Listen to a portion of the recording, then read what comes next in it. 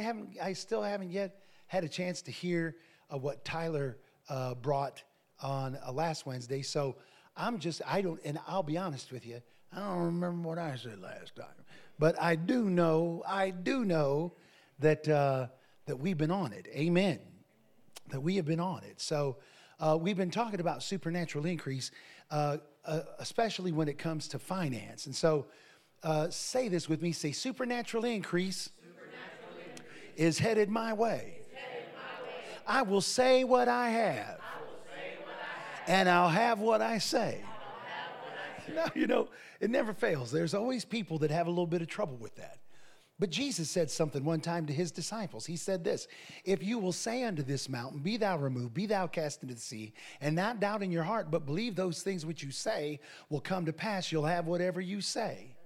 Now, in that verse of scripture, the word believe is mentioned in that verse of scripture, but it's not what is emphasized. Believe is not what is emphasized. Now, listen, we put there, believing is important. Say this with me. Say, believing is important. But in those particular verses, believing wasn't the emphasis. Doubt was mentioned in those verses. But you know what? Doubt wasn't the emphasis.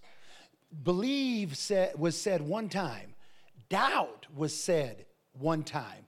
But do you know what was emphasized in that verse? Saying. Jesus said, if you'll say unto this mountain, be thou moved, be thou cast into the sea, and shall not doubt in your heart, but believe those things that you say will come to pass, you'll have whatever you say. And so the emphasis in the verse was on say. Amen. Why do you think it's hard for you to say stuff? You know what? It's never hard for y'all to say stuff. Ever. Never. In fact, some of y'all have a hard time not saying stuff until you walk through the doors where there's a big welcome says Winners Church on the.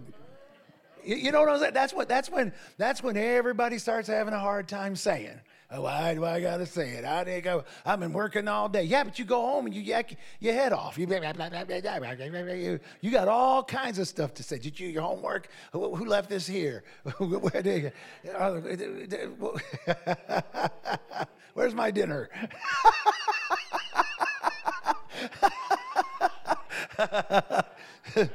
So we're going to say what we have, because you will have what you say. The Bible says life and death are in the power of the tongue, and you will eat the fruit of whatever comes out of your mouth. In fact, the condition of your life is a reflection of your previous confession. Where you're at today is a reflection of what you said yesterday or in the days leading up to today. Amen. If all you talk about is darkness, then many of you, all you see is darkness. Some of you need to quit talking about how dark it is. Go ahead now. Some of you like, I feel. So your life is governed by how you feel. Guess what? Quit giving place to how you feel, especially if it don't line up with Scripture. Now, when you feel like, if you got joy unspeakable and full of glory, then you can fill your mouth with joy unspeakable and full of glory. Oh, yeah. But if it's gloom, despair, and agony on me, don't sing the song. Amen. Do you know there's nowhere in the Bible that says that because I know some people say, yeah, but that's what's going on in my life. There's nowhere in the Bible that tells us that we are supposed to think on, that we're supposed to dwell or meditate on the negative. In fact, Scripture teaches us the opposite. Whatsoever things are good, whatsoever things are honest, whatever things are true, whatever things are of a good report, if there be, it goes on, says these things. If there's any virtue, if there's any praise, we're to think on those things. Oh, yeah. Amen. People that are trying to get you to think on negative stuff, you got to wonder what their motive is. They're probably trying to sell you something.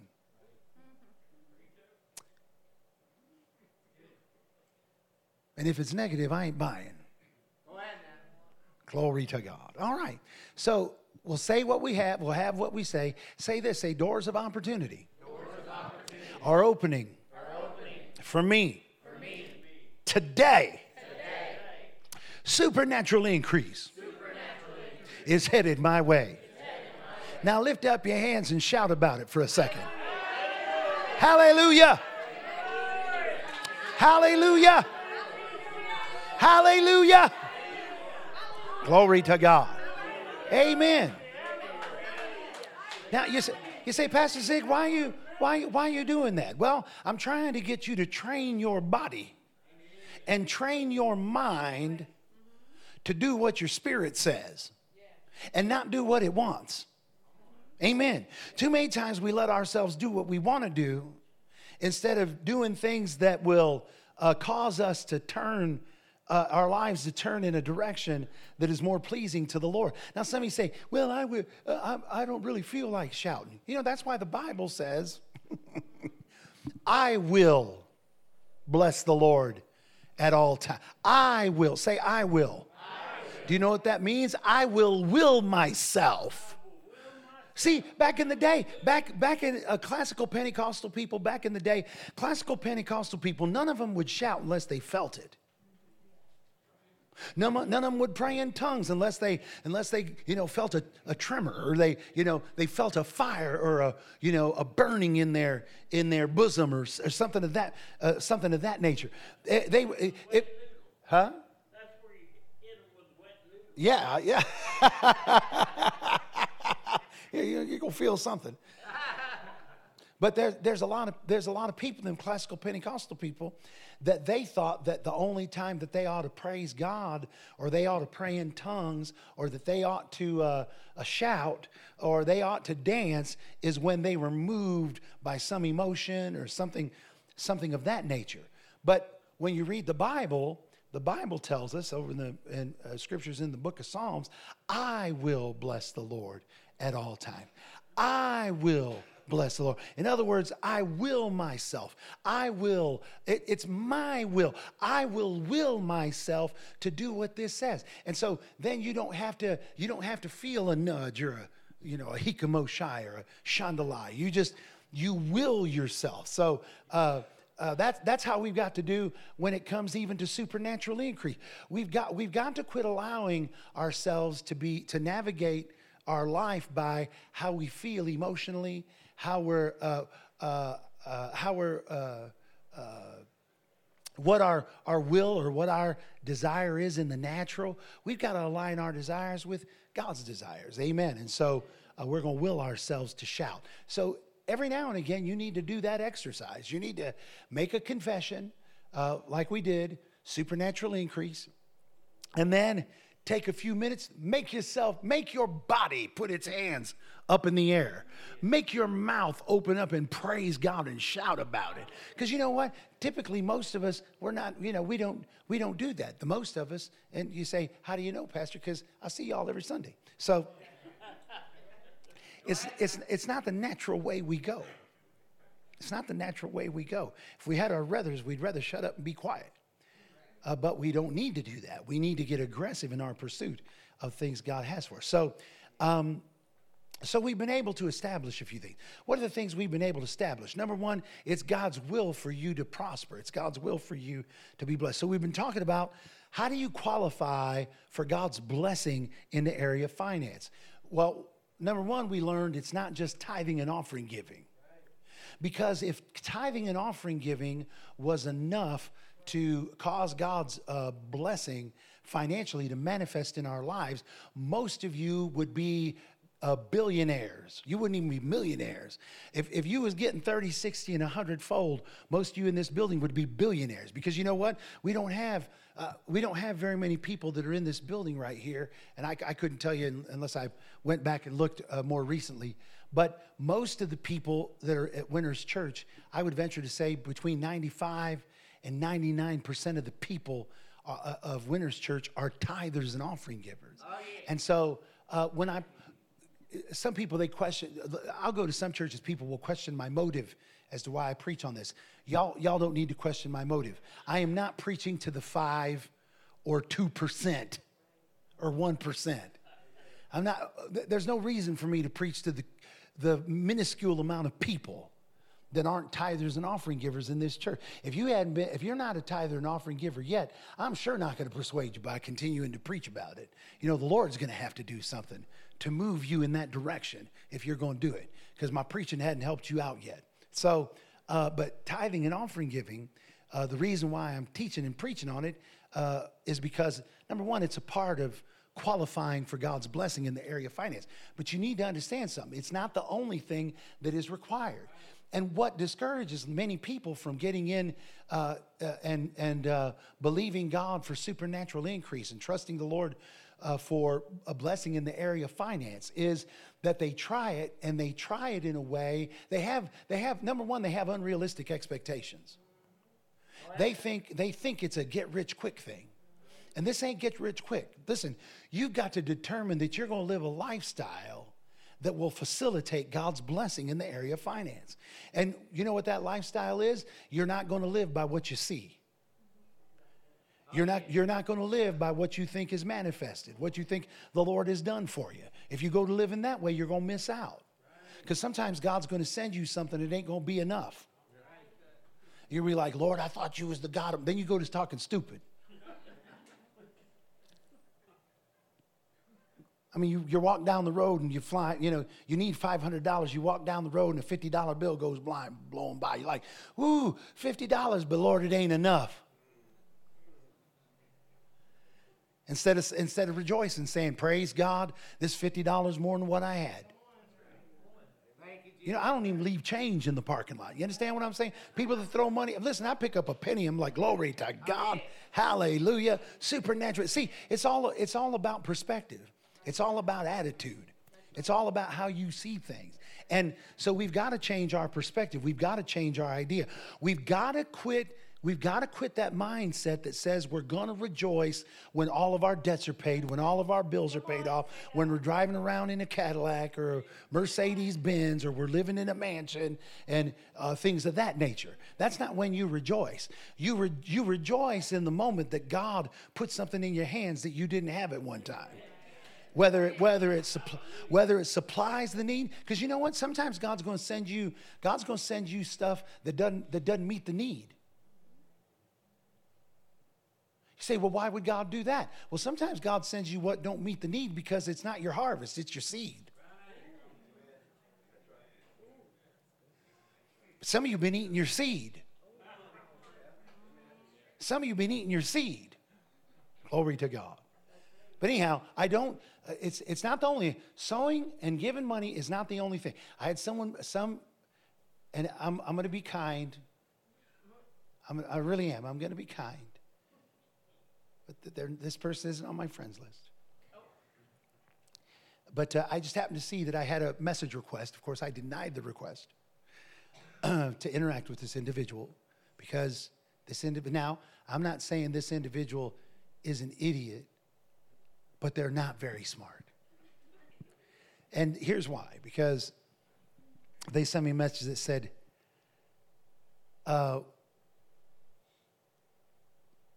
I was in your meetings when I was a teenager. Now that I've grown up, I realized that, you was taking money from people that didn't have it and buying your Rolls Royce and this and that. I thought, man, when did I buy a Rolls Royce? That would have been... I didn't know Rolls Royce was spelled F-O-R-D.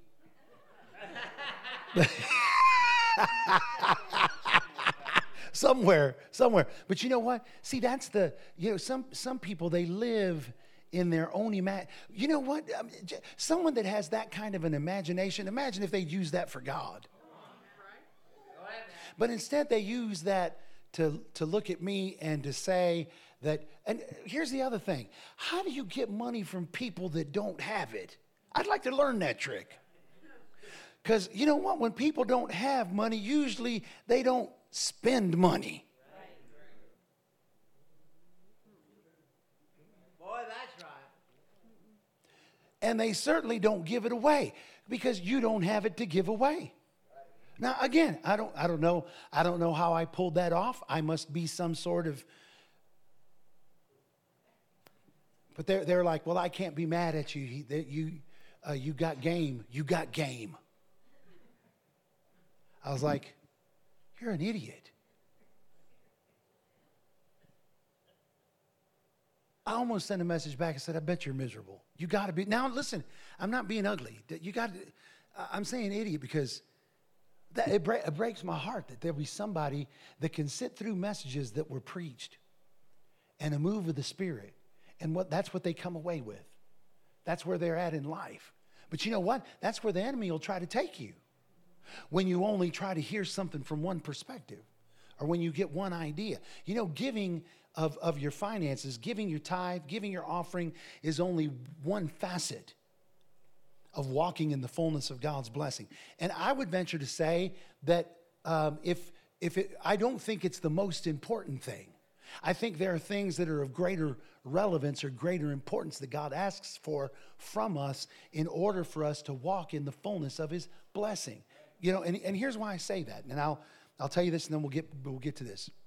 When I was on my way back home from revival with my son, I may have mentioned this on Sunday. We were in the airplane, and my son had asked a fella to come and to help us with the music there at revival last week. And this fellow lives in another part of the state of Ohio, lives about 3 hours away.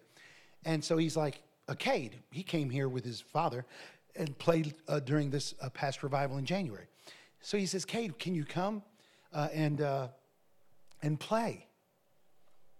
And he says, Dad, what can we do for Cade? I was like, well, here's the thing, son. I don't know. This is your deal. This is what you're hearing. You're trying to follow the Holy Spirit and trying to find out. You need to find out what it is that, what is the Lord saying? What is the Lord saying to you? And then whatever the Lord says, what is it that we got to do in order to facilitate what the Lord says? So supernatural increase don't start with an offering. Supernatural increase don't start with a tithe. Supernatural increase starts with a word from God. Did you hear what I just said? Supernatural increase starts with a word from God. Glory to God. See, we think money is our seed. But the Bible don't teach us money is our seed. How many times have we been told? Now, again, I've told people that, get out your seed. Get out your seed. But see, I have an understanding in my mind and in my heart. When I'm telling you to get out your seed, here's really what I'm saying. I want you to get what you have, and I want you to take a hold of the word of God that was spoken over what you're about to do. Because if you're going to sow a seed, when the Bible talks about seed, I'm going to have to take a left turn and do something I wasn't expecting. Glory to God.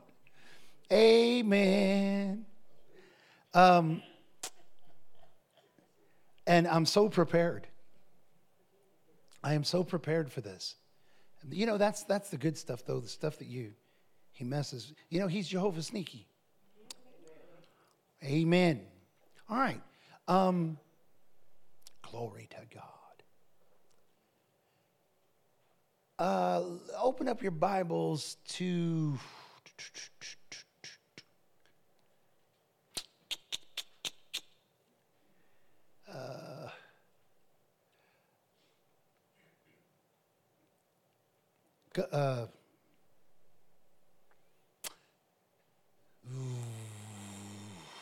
Galatians 6. Galatians chapter 6. We'll go over a couple scriptures here. Galatians chapter 6, verse 7 through 10.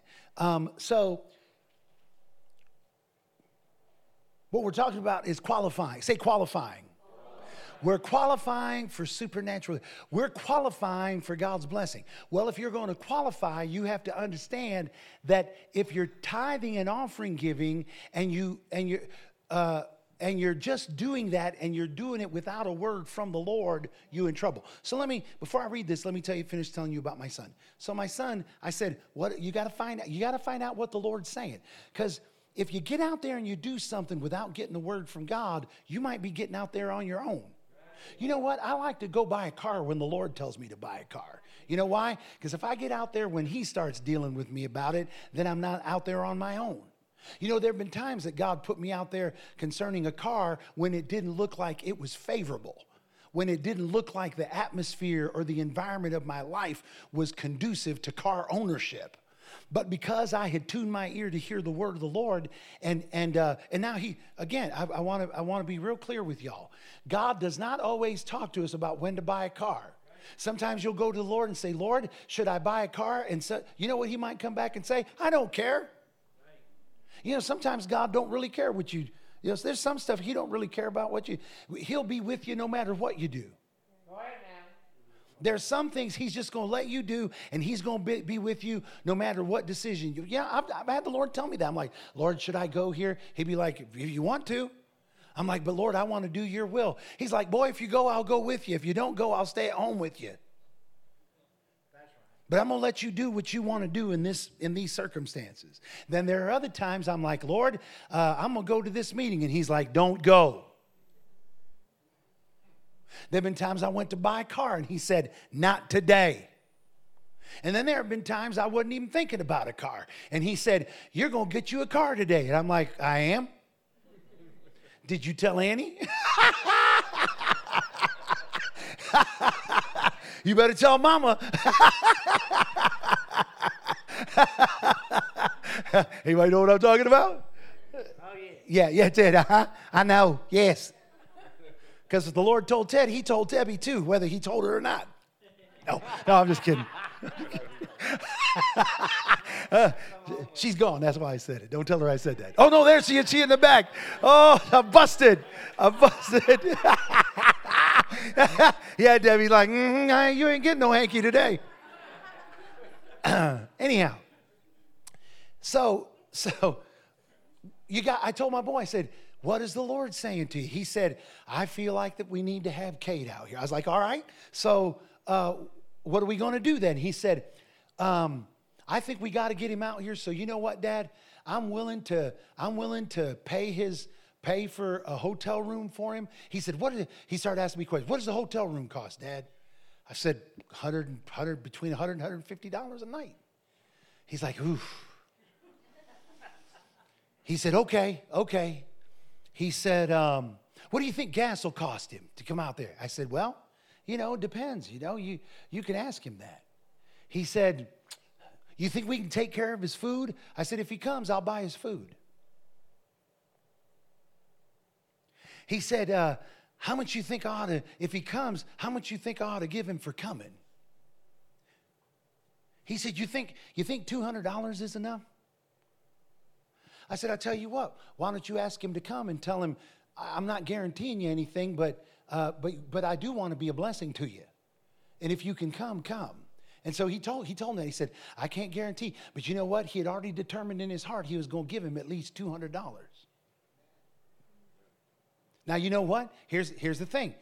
You know what Gabe wasn't thinking? Supernatural increase is headed my way. I'll say what I have. And now listen, I'm not saying you shouldn't do that. There's a place for that confession, and there's a place. But what he was trying to do was obey the.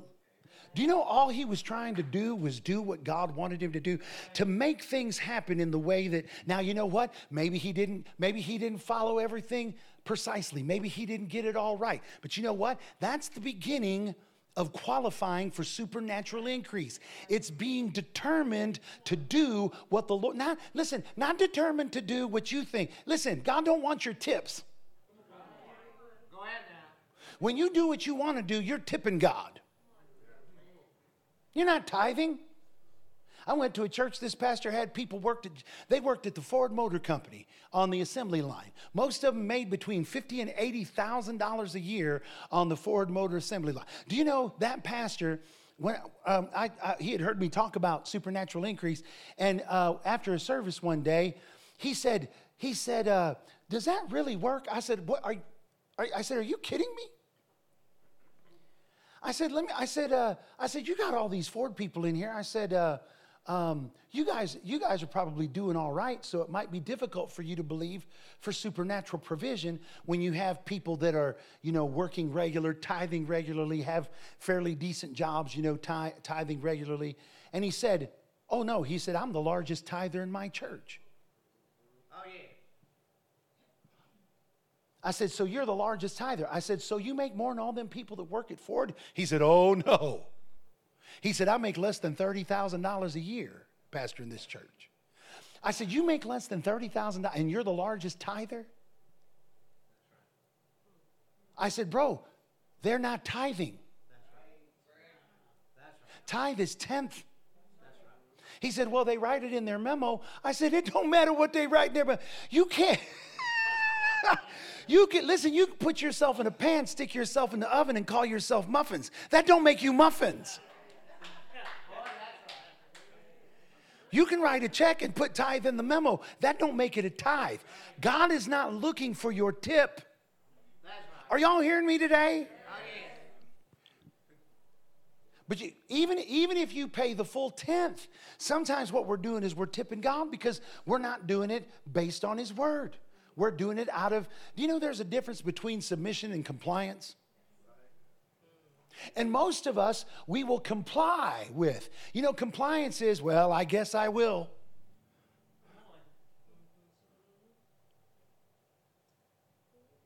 I don't really want to. We could really use this. I hope nothing bad happens.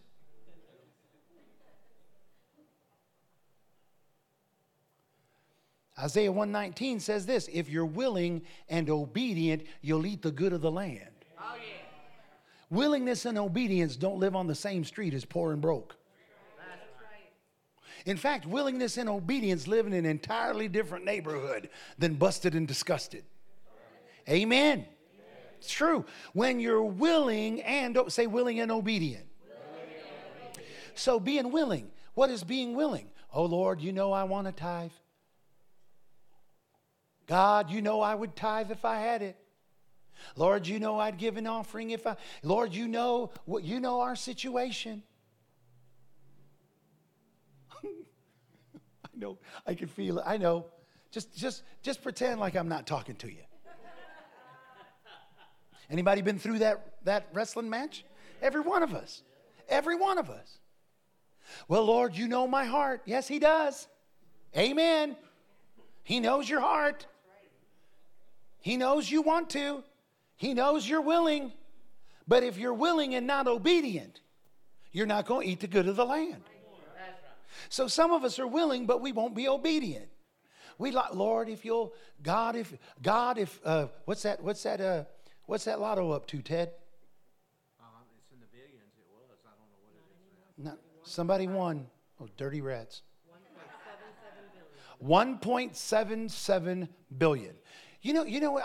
I've heard people say this. Man, if I win that lotto, I'm gonna give so much to the. Listen, you won't give half the $5 you got in your pocket. You ain't gonna give. You ain't gonna. Listen, I'm going to tell you right, you're not motivated by the word of God. You're motivated. The minute you win 1.7 billion, you're going to be like, I can't pay tithe on 1.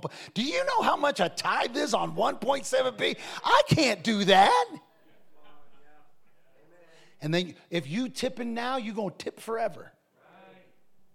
Because you got to, number one, if you're going to put God first, you're going to qualify for supernatural increase. If you're going to be fully persuaded God wants to bless you, it's about the word.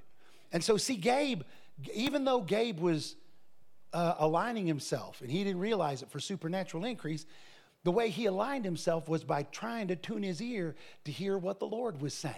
Oh, yeah. Amen. So some of us, we've heard what the word of God says. We've heard the logos, but we don't have a rhema. We've got a logos, we've got the written word, but we don't have a rhema word. We've got a word in a book, but we don't have a word in our spirits. And so you know what we do? We get on our face before God until we get a revelation about tithe. Until it's not just words written on a page, but it's something that's written on the tablet of our hearts. Oh, yeah. Glory to God. That when we hear it, when we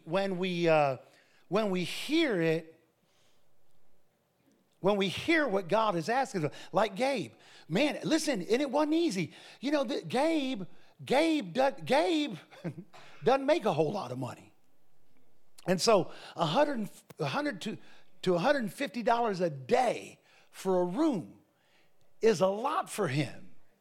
In fact, for him, it's, to pay for a room would have been 2 weeks worth of pay for him. For him. But you know what? He's like, I'm going to do it.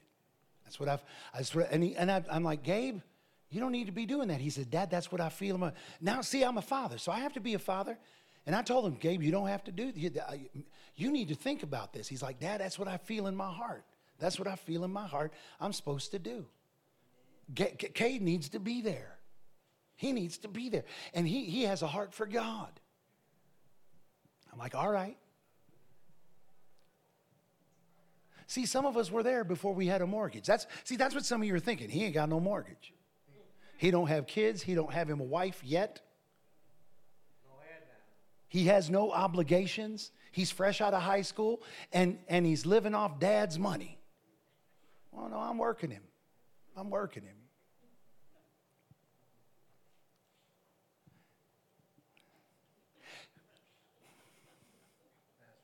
But maybe that is why it's a little bit easier for him to do. Because he don't really see that money as his own.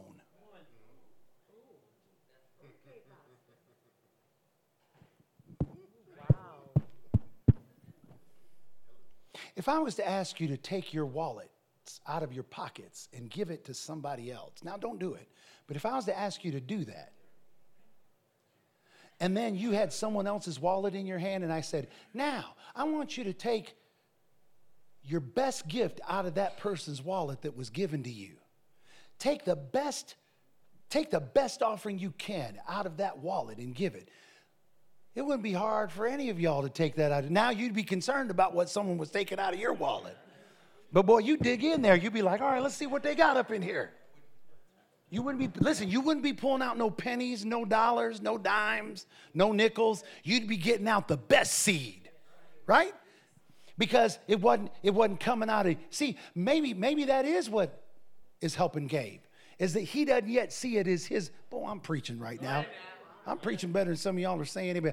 But see, that's the thing, is that when you're obedient to the word of God, when you're doing things in the way that the Lord intends for you to do, you'll see that everything is his and nothing is ours. Whatever we have, Lord, it's at your disposal. God, you know what I have need of, but that's not what determines what you're asking from me. What I have and what I don't have. Lord, you're asking from me according to your riches in glory. According to what you can do. Amen. Thank God. Is anybody getting this? Oh, yeah. I've said some stuff already. Oh, yeah. So what did Gabe do? Well, Gabe took it. I received that in the name of Jesus. So Gabe took, and he had Cade come, and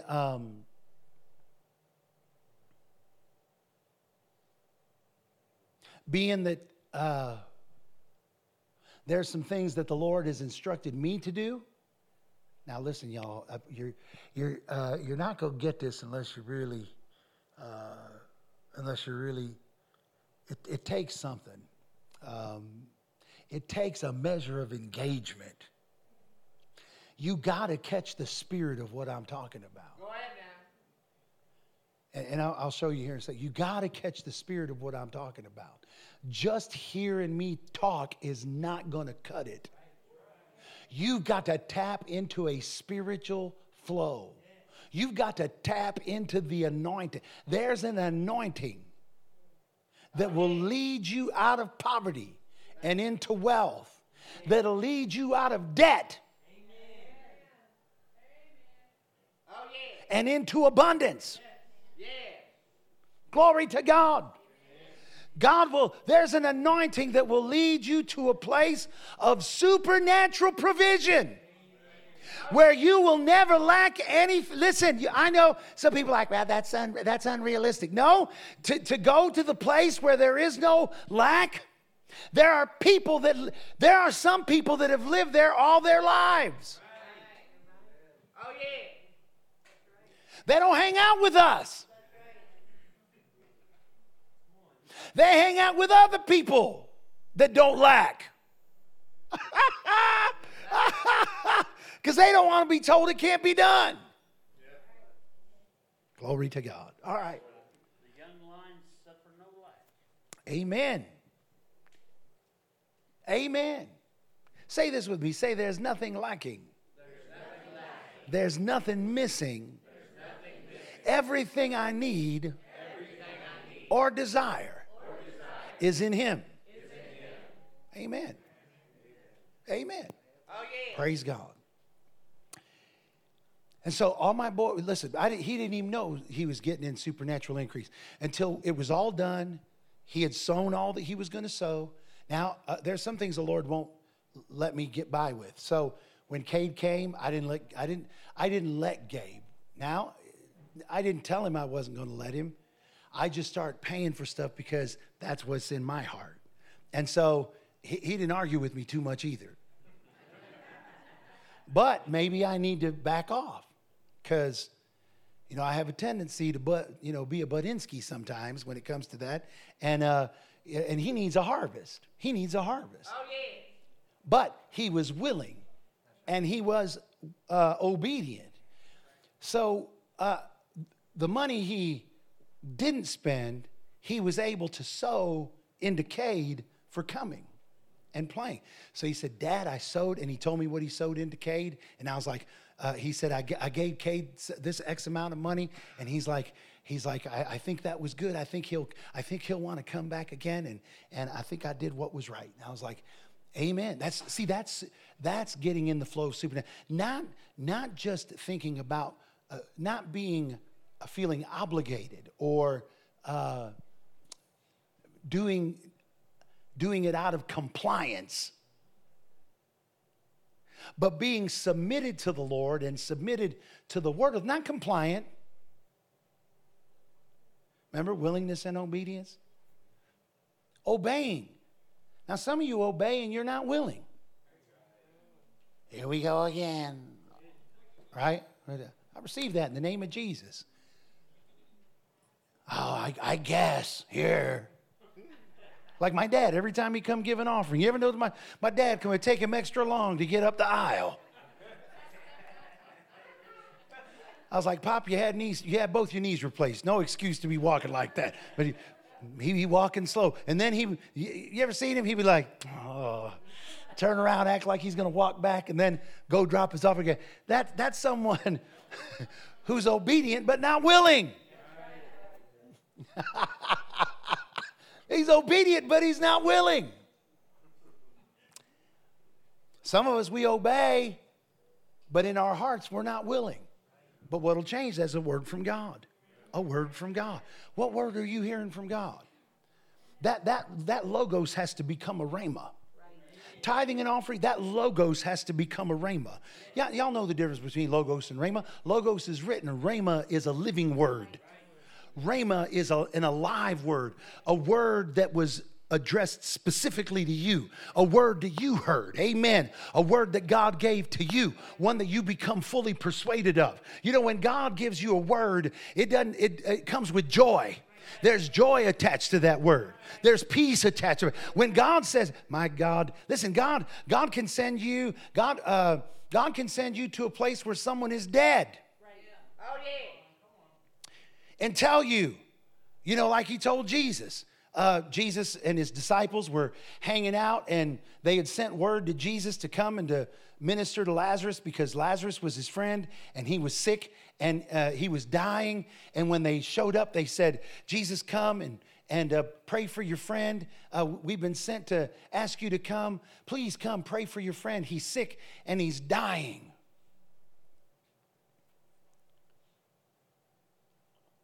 You know what Jesus does? Jesus hangs out there and waits another 4 days. Oh, yeah. I preach a message. I don't think I've preached it at Winners Church. I think the first time I preached it was in Revival. I don't think I preached it. The title of the message is this: What about when he doesn't show up? What about when he doesn't show? Now, see, somebody like, well, God always shows up. No, listen, Jesus let Lazarus die. And for no good reason. It wasn't like Jesus had an important meeting. It wasn't like he was busy doing something else that the Father had assigned him to do. No, he was sitting and hanging out with his disciples, waiting for Lazarus to die. What about when he let stuff die? Come on, Jesus. Go ahead now. He let his friend die. And then after he was dead, he's like, all right, fellas, let's go. Lazarus is asleep. Them old boys, they were like me when I looked at that picture of Jesus. They were clueless. They said, well, Lord, if he's sleeping, let's not go bother him. He's probably doing pretty good if he's asleep. He's like, idiots, he's dead.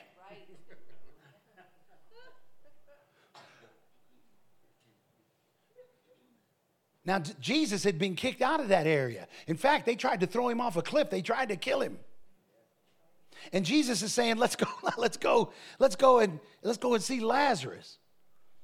Them old boys were like, well, you know, I reckon we can go die with him. That was their attitude. That was their attitude. They were going to go die with Jesus. Oh, yeah. Amen. Amen. Are y'all hearing any of this here today? Come on, Josiah. Praise God. Boy, Josiah, shout out. I received that in the name of Jesus. Amen. Josiah, you're going to run today.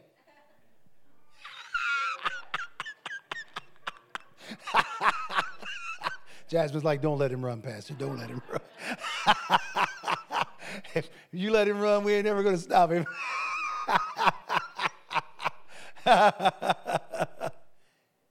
See, when you get a rhema, it'll cause you to face death. See, Jesus had a word from God. He was going to Lazarus' grave, and he knew why he was going. He had told him already, this sickness is not unto death, but unto the glory of God. Oh, yeah. Hallelujah. Jesus had a word. Jesus had a. Listen, why do you think them old boys in the Bible that did great stuff like Abraham? And I know I'm preaching a little bit of country or street or something, but like Abraham, why do you think Abraham was so willing to take his son, pack him up as a sacrifice? Listen, Abraham got his son, he got the wood, he got the instruments, he got everything ready to sacrifice his son. Looked like he was eager to do it. You know why Abraham was eager? Because he had a word from God. You know what his word from God was? Abraham, my promise and my blessing my covenant is with you and with all of your descendants. And it's an eternal covenant. He had a word from God. It was a living rhema word. You know, when God told Abraham, I want your son, you know what Abraham must have thought? Man, I have an eternal covenant with God, and my son has an eternal covenant with God. God is up to something, and it's not going to be my son dead. Because God has an eternal covenant with him, and he's going to fulfill his promise through me and through that boy. That's why when he marched up that mountain and he took that boy up that mountain with all that stuff, he looked at them fellas that came with him and he said, we'll be back. We'll be back. Y'all hang out here. We'll be right back. He didn't say I'll be back. He said we will be.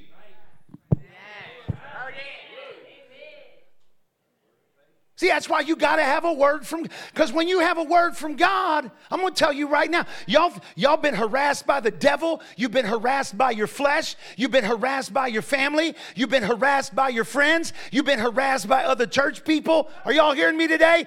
Y'all go to talking about supernatural increase, things of that nature, and you got everybody and their grandmother want to come out and tell you their idea and their opinion and call some of you everything but a Christian. But when you have a word from God, it doesn't matter what anybody says. Amen. It's like that woman that got that word from the prophet.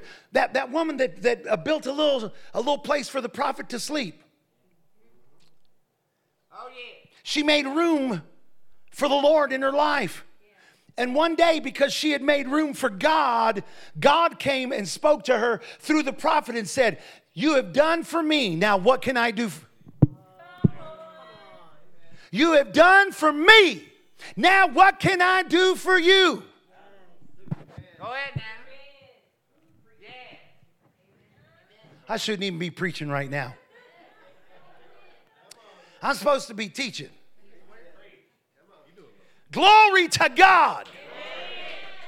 See, right now the Spirit is starting to move. And some of you need to let the Holy Ghost stir something in the innermost part of your being. Some of you need broke out by the Spirit.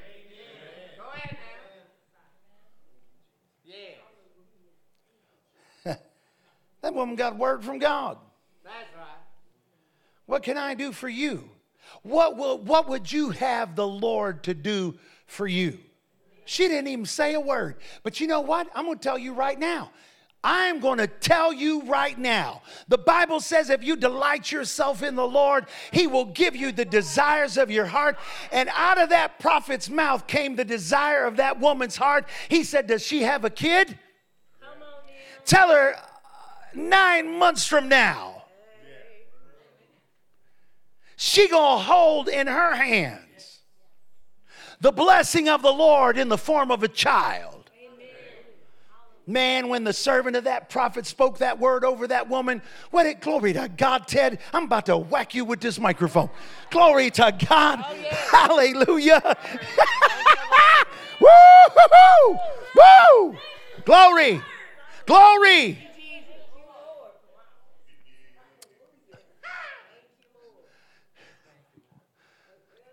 Man, that woman in that story, now don't anybody get crazy. Don't get mad at me.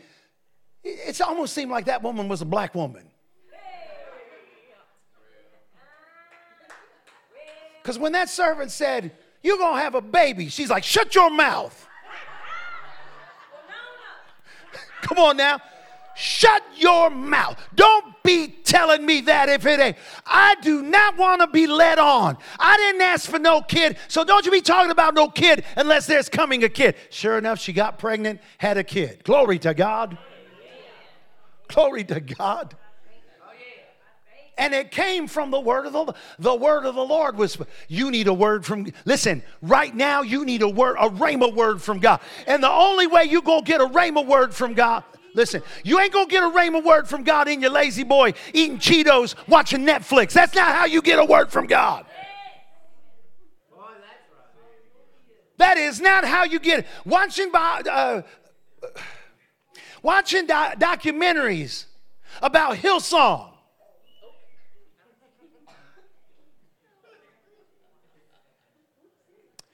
Well, glory to God.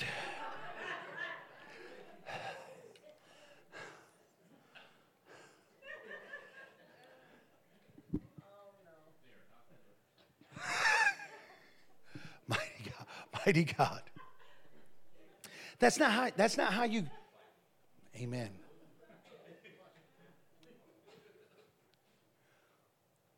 See, we're not talking about the natural. We're talking about the supernatural.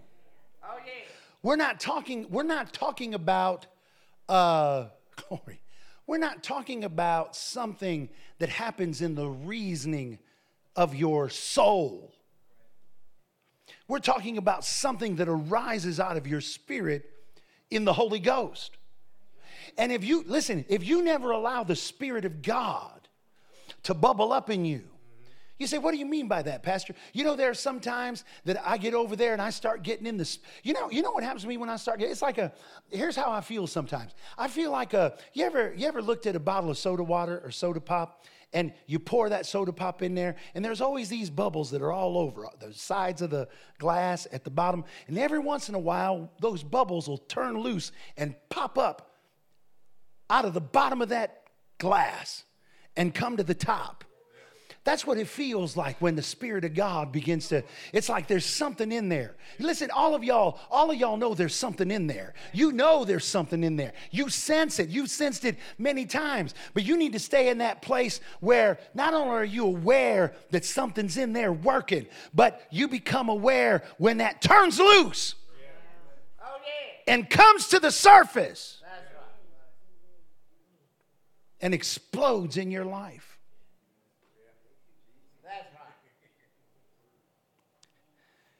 So that woman had a word from God.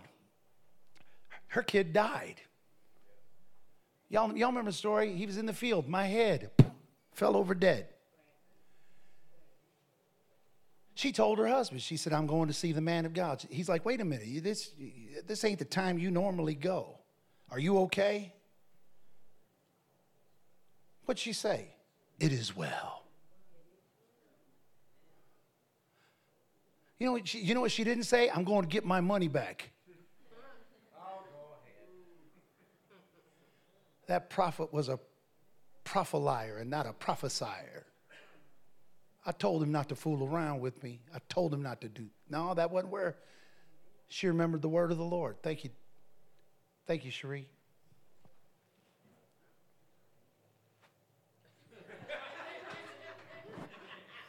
See, I said that about Debbie. She like, you ain't getting nothing from me today, bro.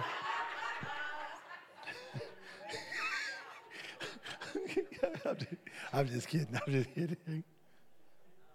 When she got to the prophet, he says, what's that woman doing here? Find out what's going on with her. Find out if it's well with her. When the servant of the prophet got there, he said, what's going on? Is it well with you? She said, what'd she say? It is well.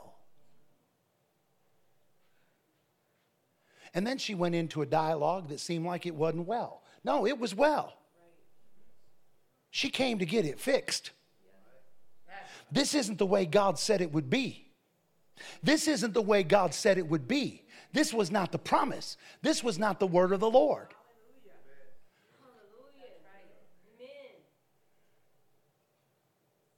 Some of y'all, you know what? When some of y'all came to that point, something died, and you just went to try to find you another prophet. I'm going to find me another prophet, one that's more, one that I can trust more than that one that gave me a kid that died.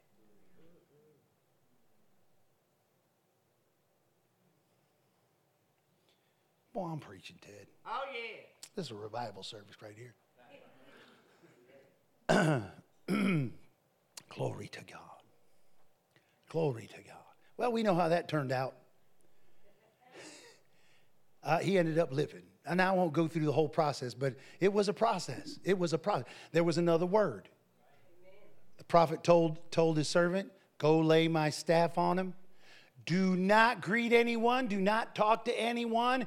Do not do anything. Go straight and lay my stick on him. And when you do, he will live.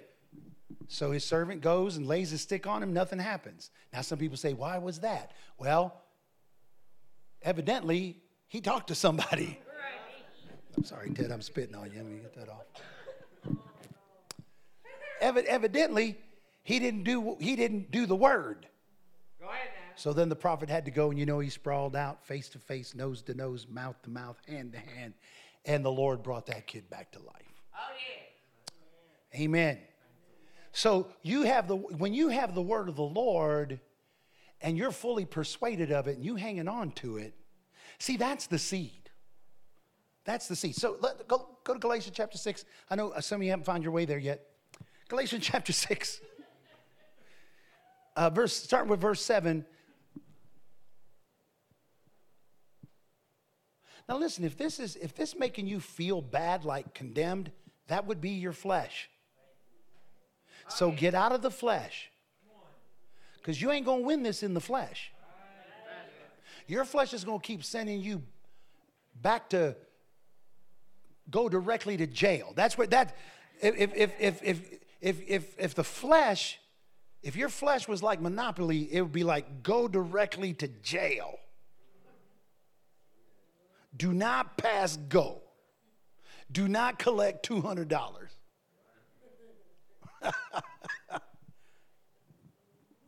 So we can't do that. So look what it says. Verse 7. Do not be deceived. God is not mocked. For whatever one sows, that will he also reap. For the one who sows to his own flesh will from the flesh reap corruption. But the one who sows to the Spirit will from the Spirit reap eternal life. Now say eternal life. Say it again. Say it again. Everlasting life. Everlasting, eternal life. Now, we had to talk about this. Eternal life isn't just living forever. Because if you're a sinner, you're going to live forever. You're not going to live forever where you want to.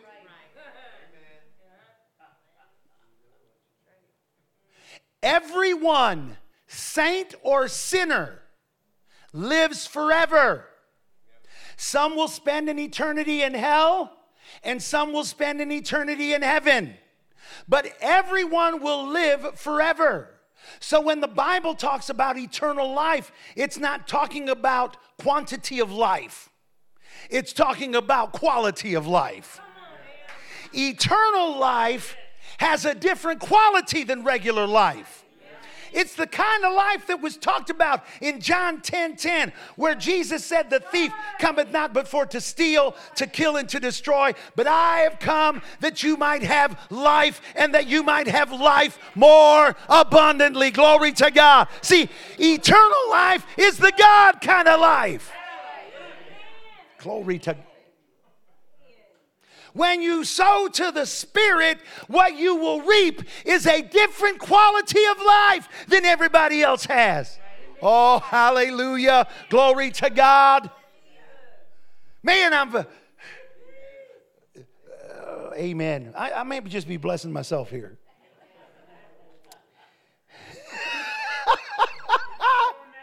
Amen. Verse 9. And let us not grow weary. Let us not grow weary. Let us not grow weary. Let us not grow. You know, if the Bible tells you don't grow weary, then it must mean that there's a chance that you're going to grow weary.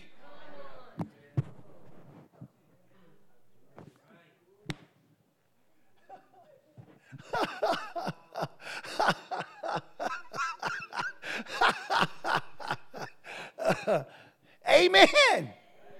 If you're getting a warning about growing weary, then you know what you can probably count on? There's going to come a point in time when you're going to grow weary, when you're going to want to give up, when you're going to want to lay it down, when you're going to want to say enough is enough. But the Bible says, don't do it. Don't grow. Turn to someone, look at him in the face, say, don't grow weary. Don't grow weary in well-doing, for in due season you will reap if you don't give up.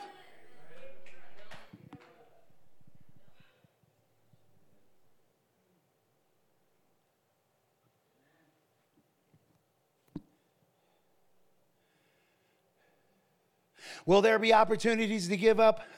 Every day. Every day there'll be listen, the devil will give you opportunities. The flesh will give you opportunities. The church will give you opportunities. Sometimes your pastor will give you opportunities. Y'all listen, when I recognize my mistakes, I try to fess up. And I try to use everything as a learning. Some people get mad if they talk to me. That's why some people say, hey, don't talk to pastor about your stuff because it'll make it into a message. He won't mention your name, but he will tell your business.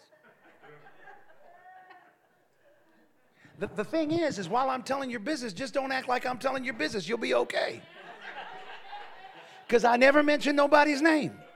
I never mentioned it, but you know what? I like to take things that people go through and use them as an example so that we can all learn from it. And when I use myself as an example, I tell you as much. For example, come on, y'all. You know how many people I've caught, licking their wounds.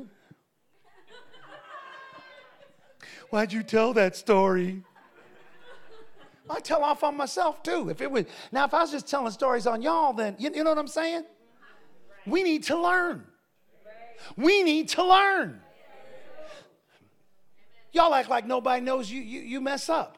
Listen, everybody knows that they're just kind.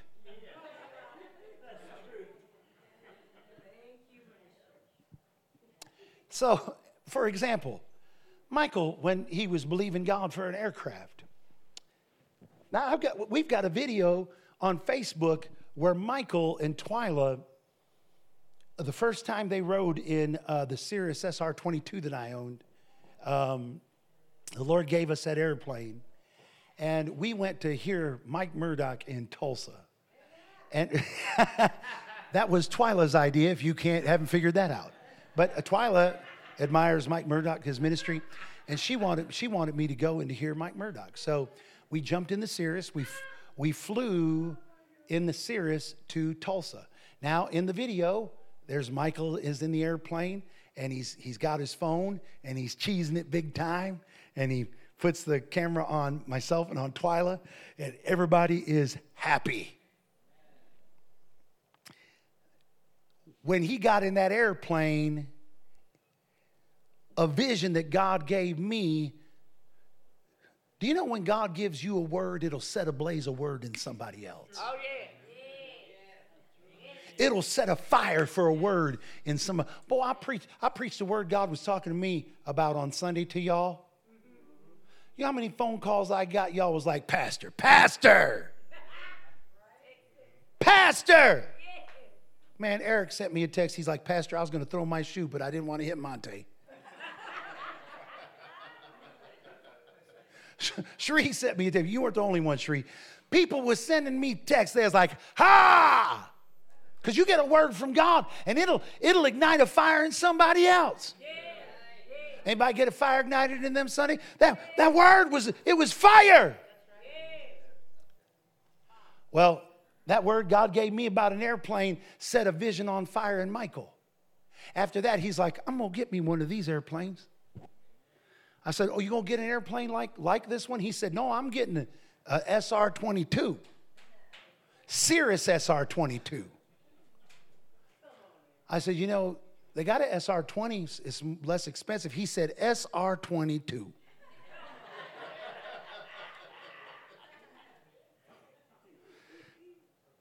He was like, I feel like the Lord said I'm going to have me an SR-22. Now, listen, I'm going to tell you something. I'm well-meaning.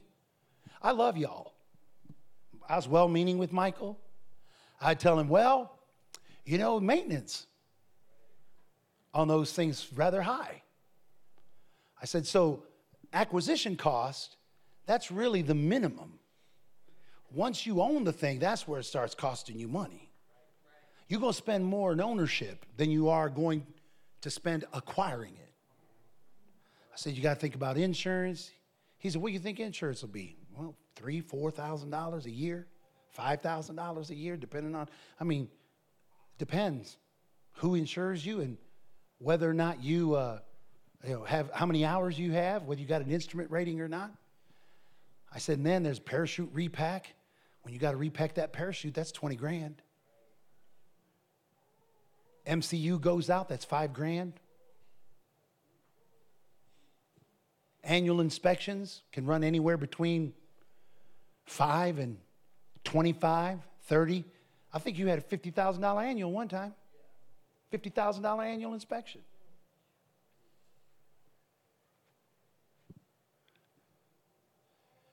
You know what I didn't realize I was doing? I was planting the seeds that potentially would knock him off course. Thank God Michael didn't listen to none of that.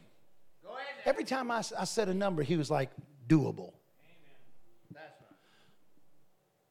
Doable. Well, when I had to put an engine in it, I said $65K for an engine. That's what it costs to put an engine, new engine in that airplane. $65,000. That was the bill, $65K.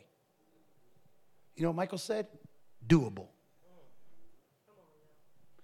God said it, I believe it. Go ahead now.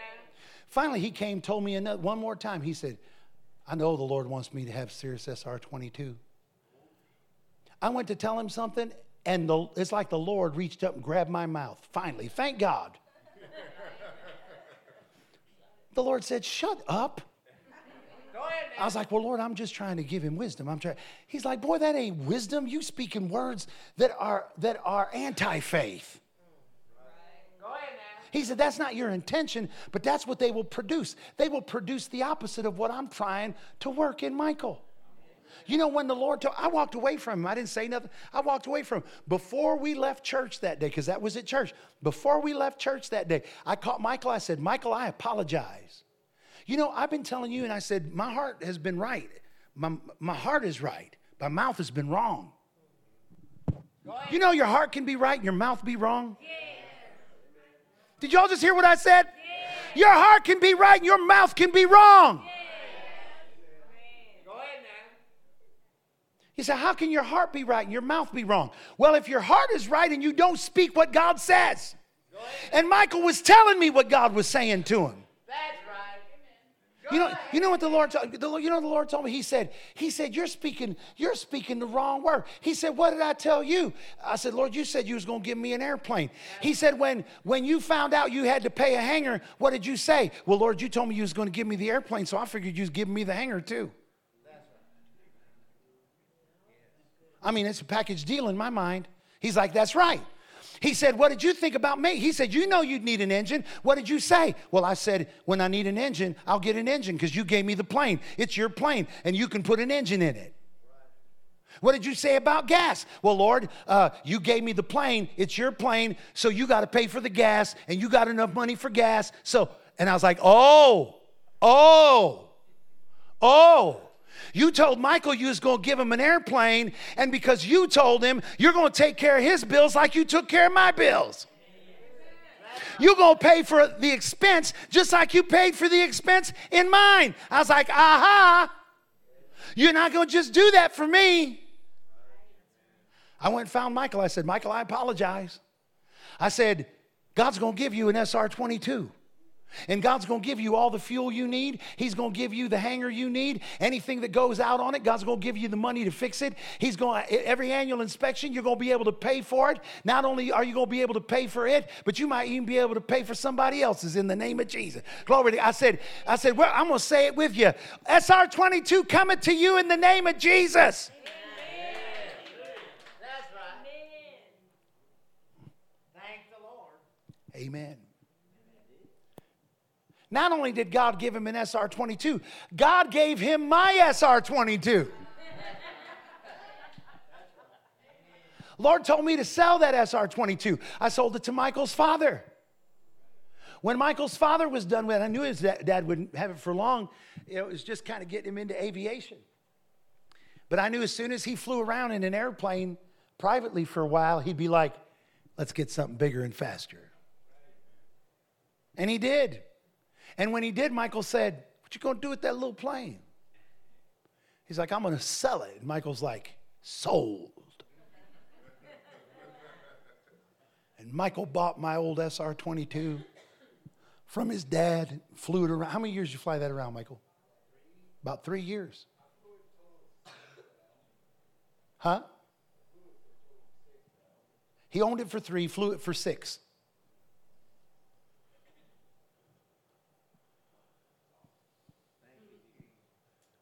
You know what he said almost right after he got that SR-22? You know what he said? I'm going to get me a King Air. Glory. You know what? I didn't even bother. I said, King Air cometh in the name of Jesus. Glory to God. King Air comes to you in the name. Now, see, some people are like, well, that's just materialistic. That's because you can't afford McDonald's. Listen, just because you can't afford McDonald's, don't be hating on them. But listen, you cannot receive anything you despise. Did you hear what I just said? You cannot receive anything you despise. You've got to learn how to rejoice with those that are rejoicing, those that are receiving the harvest. Glory to God. Hallelujah. I like that message you sent to Annie about, who was it? Was it Olivia or was it Naya? Olivia told somebody. Brianna, her sister, her older sister, she said, when I get older, the Lord is going to bless me with a big truck and a Tesla. Where do you think she got that at? Where do you think she got that at? What was it? How'd that conversation go? What'd she say? She asked Brianna whether she should get a big truck or a Tesla. Brianna was like, well, what kind of money are you making when you get older? She was like, well, if God said that I could have it, I would have it. He did it for Pastor. Amen. Amen. Listen, if God gave it to Pastor, why can't he give it to me? Now, see, that's what, glory to God. Are y'all hearing me today? I don't know about y'all, but I want a whole church full of people that are like, if God will do it for you, then I know he'll do it for me. Amen. Amen. Now see, that's one thing you can count on God doing for all, and that is supplying everything that you have need of according to his riches in glory. Amen. Thank God. All right. Amen. Is this getting in anybody's spirit today? Hallelujah. In due season you will reap if you don't give up. Verse 10. So then, oh man, we got to hurt. My God. Time flies when you're having fun. So then, as we have opportunity, let us do good to everyone, and especially to those who are of the household of faith. Amen. Listen, church, we can't be doing what we want to do. We got to do what God commands us to do. You know what? It doesn't make sense to the world. It really doesn't. And this can sound very self-serving when you hear it coming from a preacher. But y'all know me. Y'all have seen me up in here. Listen, I ain't about the life that some people are about. Some people think, airplane. I'm flying around in a single-engine piston airplane. You know, there are preachers that they'll fly around in a jet, and the only reason they flying around in a jet because they trying to keep up with the Joneses. They trying to keep up with some other preacher. Listen, I ain't about trying to keep up with some other preacher. I'm about trying to do what God told me to do. Amen. And you know what? The minute the Lord tells me something different when it comes to an airplane, that's what we're going to do. We're going to get something different. Amen. And I'll be honest with you. I sense in my spirit something's shifting. I've been feeling it for a while. We need a bigger airplane. We need one to hold at least 11 people. We got two options. Well, we got more than two options, but two options in my idea. I'll tell you, if I had my ruthers, here's what I'd rather have. I'd rather get a twin that goes marginally, just a little bit faster than what I'm in, but can seat 7. It's a twin. Burns less fuel than a jet. It burns as much fuel as I'm burning right now in a single, and it's a twin. Holds 7 people and flies just as fast. 1.5 million. Because there's a shortage, if I want to get one quick, 1.8 million. What's another $300,000? Or there's a Kodiak, where we don't have to sacrifice nothing. That means we can put 11 people in it, and you can pack, listen, we can put 11 women in it and not ask them to pack light.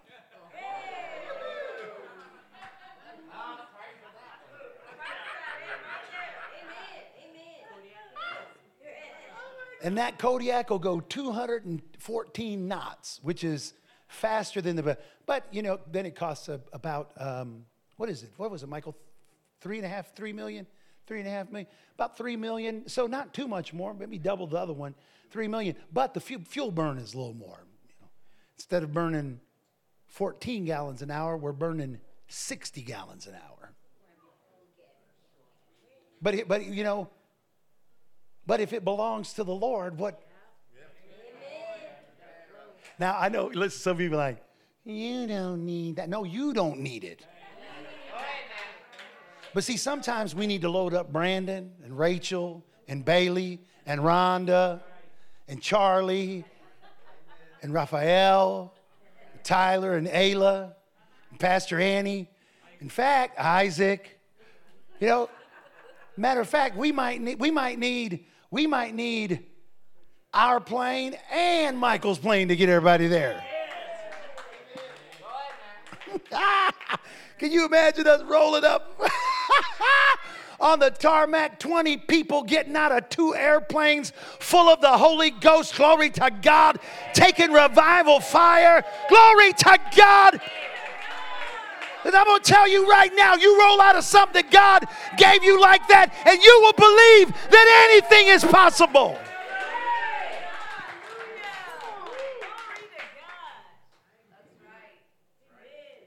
Glory to God. Boy, see, the devil don't want you to dream big. The devil don't want you to dream above. He don't want you to dream extra. Come on. Amen. He wants you to believe the lie that he's told you. That you're always going to lack, that you're never going to have nothing, that you're never going to go nowhere, that you're never going to be anything, that you're never going to do anything. I'm going to tell you right now, when God goes to blessing you, you can be dream fulfillers. Amen. You can be those that cause the vision of others to come to pass. Glory to God. Amen. Boy, that's right. It's not about money. It's about the Word of God. All right, I got to read this. My dad is calling me. He must have something important to say, but he can wait. Luke, amen. Luke chapter 13. We'll finish with this. So, be not deceived, God is not. Whatever man sows, that shall he also reap. Say this with me. Say, whatever a man sows, that's what he's going to reap. That's what he's going to reap. If you sow to the flesh, you're going to reap the flesh. If you sow to the Spirit, you're going to reap life everlasting. A whole different quality of life. Your flesh is going to rebel. Your flesh isn't going to want to rise up to a new place. Your flesh is going to want to, amen. Do you really think there's honor in living in a poverty mindset? Are you really on? Well, I'm going to remember where I came from. Remember where you came from. But don't handcuff yourself to it. Break free from it.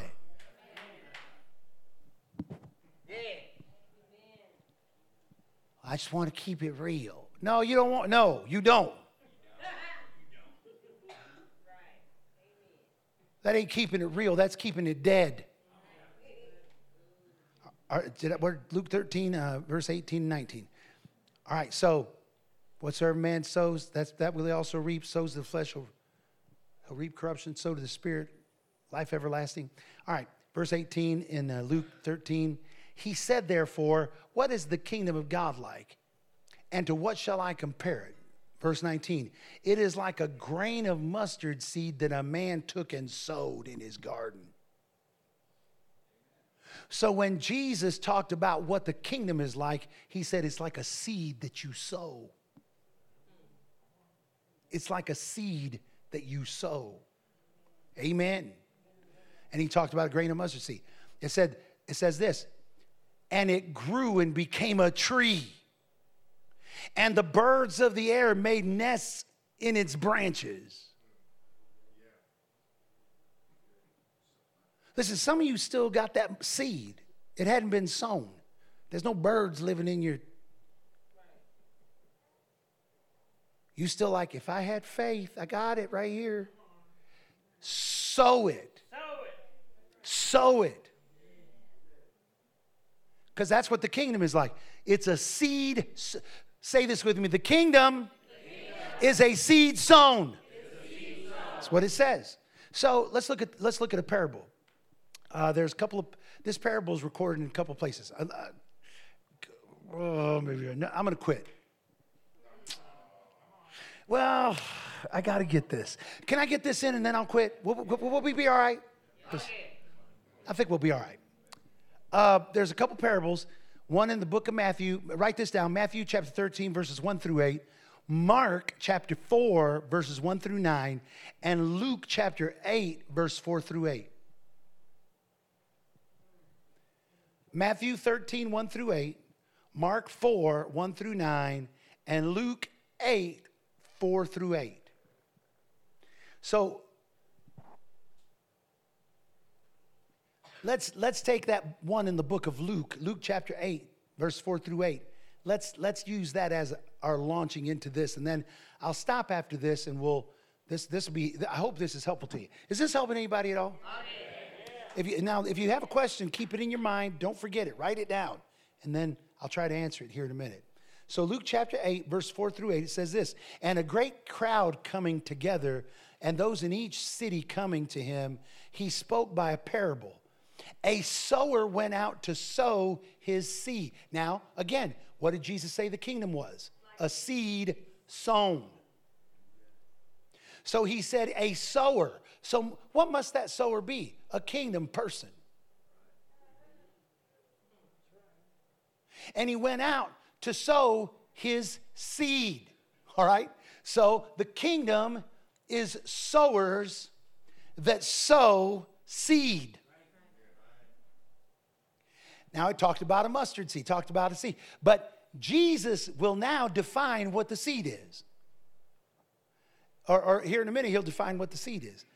It says, and as he sowed, some fell by the wayside, and it was trampled down, and the birds of the air devoured it, and some fell on rock, and as soon as it sprung up, it withered away because it lacked moisture, and some fell among the thorns, and the thorns sprang up with it and choked it, and others fell on good ground and sprang up and bare fruit 100-fold. And when he had said these things, he cried, he who has ears to hear, let him hear. So starting from the time that Jesus chose to say this parable, notice this. It was not accidental where he did this.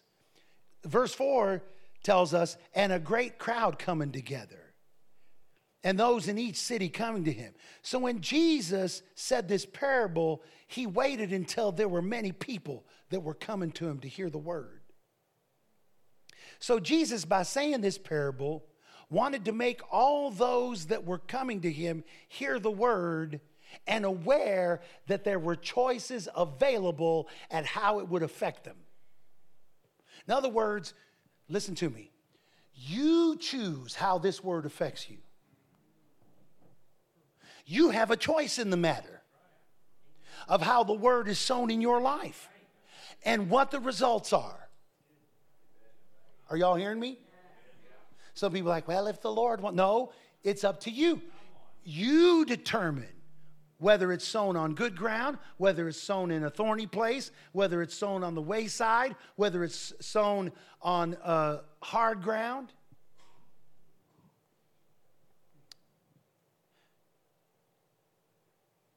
So by the wayside, let's look at that. By the wayside, so it fell in 4 different places. 4 kinds of land. The first was by the wayside. A sower went out and sowed his seed, and some fell by the wayside, and it was trampled, and the birds devoured it.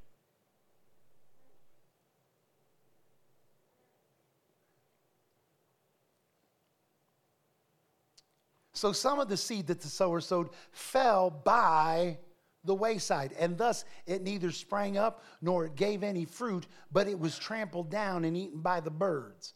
The explanation of this part of the parable is given some verses later in Luke chapter 8, verse 11 and 12. So this is what I want to get to. Now, so let's read that, 11 and 12. Joe, you there? All right. It says, now the parable is this. The seed is the word. What did I say that you needed first before you get supernatural increase? See, some of you sowed an offering, you didn't get a harvest. Some of you sowed a tithe and nothing happened.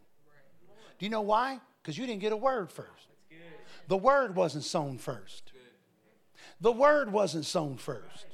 First, you're a sower. And what God gave us to sow is the word. We have to have a word. Amen. The seed is the word of God.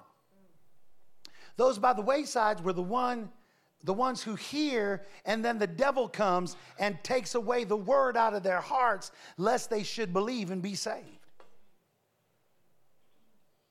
So the seed sown by the wayside is those that hear the word, but immediately, and Jesus said it, the devil will come immediately to steal the word. I think probably most of the body of Christ falls into that category, where they allow the enemy to drive them away from the word, to steal the truth of the word that God said. Listen, tonight, the Spirit of the Lord has been moving up in here, stirring some of y'all up. I know some of y'all get nervous when you get stirred up because you're like, my God, what am I going to have to do? Some of you got to have to get that can dug up out of your backyard. You know what I'm saying? Listen, I was at a revival one time. I was at a revival. I'm going to quit there. I know it's a funny place to quit. I'm just going to quit there. But I was at a revival in Rush Springs. And while I was in this revival in Rush Springs, I was receiving an offering. And the pastor's wife goes, and she gets up and she walks out of the building. And I was like, that was unusual. I thought maybe she was upset. But she came in a few minutes later. She had her purse, and she had dug her wallet out of her purse, already had her wallet out, and she had a number of bills. I don't know how much it was. She had a number of bills. I don't know what denominations they were. I don't know if they were Baptist, Methodist, Presbyterian. But I knew I could count on you, Marissa. You and Ralph, amen. But anyway, I don't know if it was ones, 20s, I don't know. But she had a wallet, and she put it in the offering. And I was like, praise the Lord. And after service, she said, Brother Ziggy, she said, I tried not to give tonight. I tried. She said, you are so persuasive. I said, no, it's not me. Listen, you've got to identify the difference between the Spirit and your pastor. Oh, yeah. And I told her, I said, I'm not trying to persuade you of anything but what the Word says. She said, well, I tried to leave my purse at home because I didn't want to have to. I didn't want to have to give what little I had left. But I received that name of Jesus. She said, I don't want to have to give what little I had left. She said, I'm sowing it. She gave it. She sowed it in the offering. But I encouraged her that day. I said, sow the word. But you know what? Some people will go out of their way. I was up preaching one time, and there was a fella, and I'll just tell you this. He was a fella, and he was in a battle in his life. He was battling and struggling with homosexuality. And he had come to church, and he was already resistant because I don't know why in the homosexual community some people have this thought that Christians are against them, that the church is against them. It's not, I guess some of them are, but not us, not me. And so, but as I preached, the word of God sparked a flame in him and set free. So he came up, he said, I've got an offer. He said, you need to wait, I got to get my offering. He went out to his car. He had gotten a large amount of money, and he was going to take it to the bank.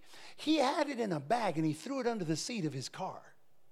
He brought that bag full of money in there. Now, this may not seem like a lot of money to y'all, but I'm sure it was a lot of money to him. It was somewhere in the neighborhood of $4,800.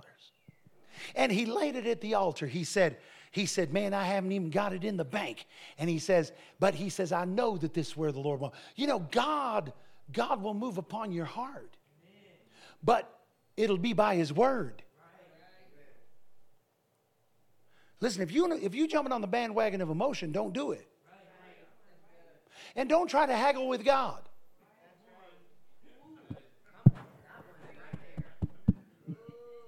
Don't try to haggle with God. Just do what he tells you to do. Be obedient to him.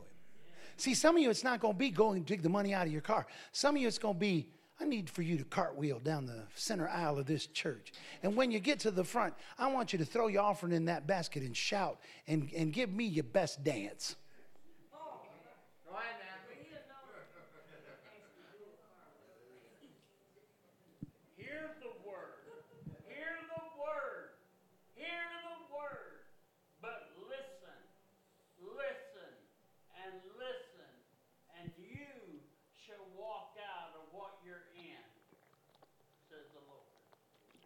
Glory to God.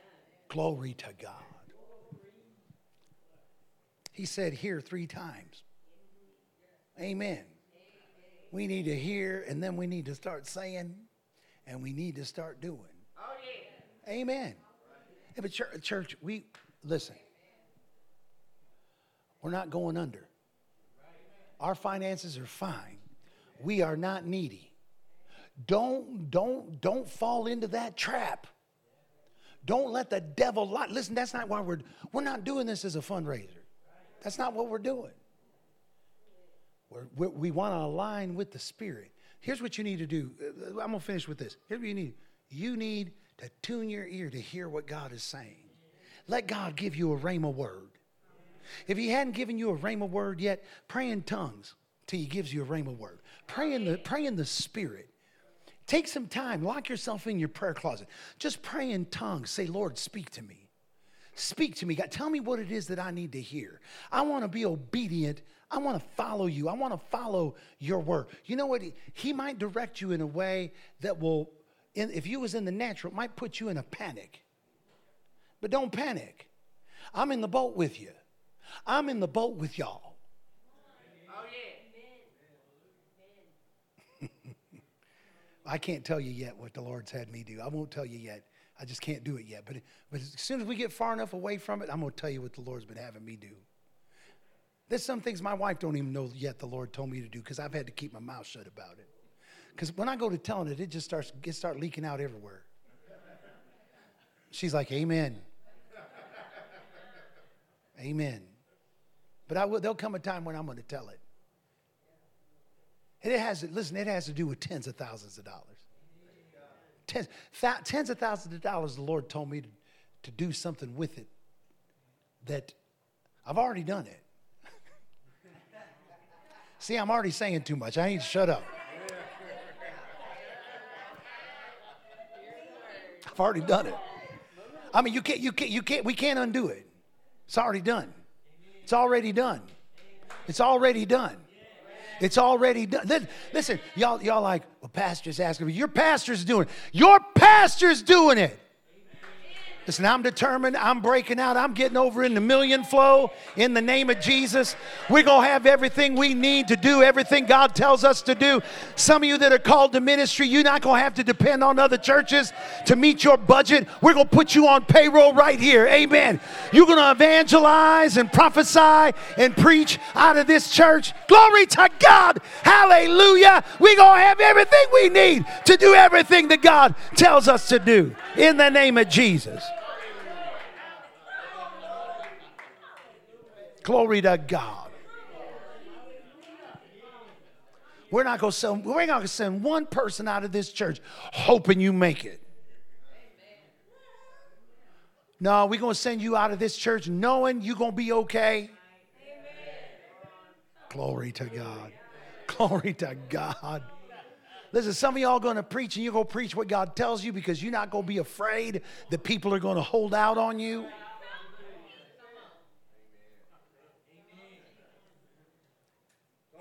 Some of you not going to have to go what I went through. Spend every dime that you got to get where you're going and then think, man, can I say that? Will I get enough money to get home if I say that? Can I do that? Will I get enough money in the offering if I do that? They going to kick me out of here. I've been kicked out of churches. Blind eyes opened up, deaf ears. The night I got kicked out, blind eyes opened, deaf ears opened, Spirit of God moved, and I got kicked out of that. You know why I got kicked out? Because I preached a message that said, you don't know God. And it was general. I mean, it was a general. I wasn't pointing at the pastor saying, you don't know God. But that seemed to be how he took it. But it was just general. It was just, and my message was simple. It wasn't right, but it was simple. I mean, I use scriptures to make a point. It was a right message. Don't get me wrong. It was the intent and the ending was right. Scriptures I used probably weren't right. But I was like, some of you like, oh no, we know God. I said, no, you only acquainted with him. There's a difference. You know, there's people that are acquainted with me and they've only met me one time. They're like, oh yeah, I know Brother Ziggy. And they don't know me. If someone says they know me, say, what color underwear my pastor wear? I know some of you are like, why? Well, because you're going to find out they don't know me that well. They don't know me that well. Right? They know of me, but they don't know me that well. So there's different depths to knowing someone. You know someone well when you know what color underwear. I said, now there's one that knows what color underwear I wear in this room. No. No, you don't. That's a long time ago. There's only one person in this room knows what color underwear I wear. She knows me. Now see, that's a good lesson to learn. Ted says, oh yes, I do. I've done your laundry. Yeah, 10 years ago. Things change in 10 years. Oh, yeah. Listen, if the last time you saw God's underwear was 10 years ago, you need to go back. You need to go back. But see, that was the scripture I used. I used that scripture where Moses was put in the cleft of the rock, and God put his hand on him. And when God passed by, he took his hand away, and the Bible says that Moses saw God's backside. I said, you know what? I know some of you like, I said, you know God? I said, what color underwear he wear? I said, y'all don't know, right? I said, but someone does. Moses knows, because he saw his backside. He knows whether he got underwear or he don't got underwear. He was mooned by the Lord. That's a depth of knowing God. You understand? I said, we can know God. That's what he got mad at. He got mad at me because he's like, I thought you preached a good gospel telling us we don't know God. I said, well, none of us really do. Go ahead, man. I was like, really? Is that what you upset about? Man, he kicked us right out of there, didn't he, Ted? Deaf ears opened up, blind eyes opened up. That night, a guy who was stoned. I had a word of knowledge. There's someone here who has deafness. And I kept calling it out. Nobody came. I called it out the whole meeting. Nobody came. Nobody came. And then finally, at the very end of the service, they brought a man. I said, what's wrong with him? They said, he's deaf. I said, well, man, I've been calling you. Why didn't you come? They said, he's deaf. I was like,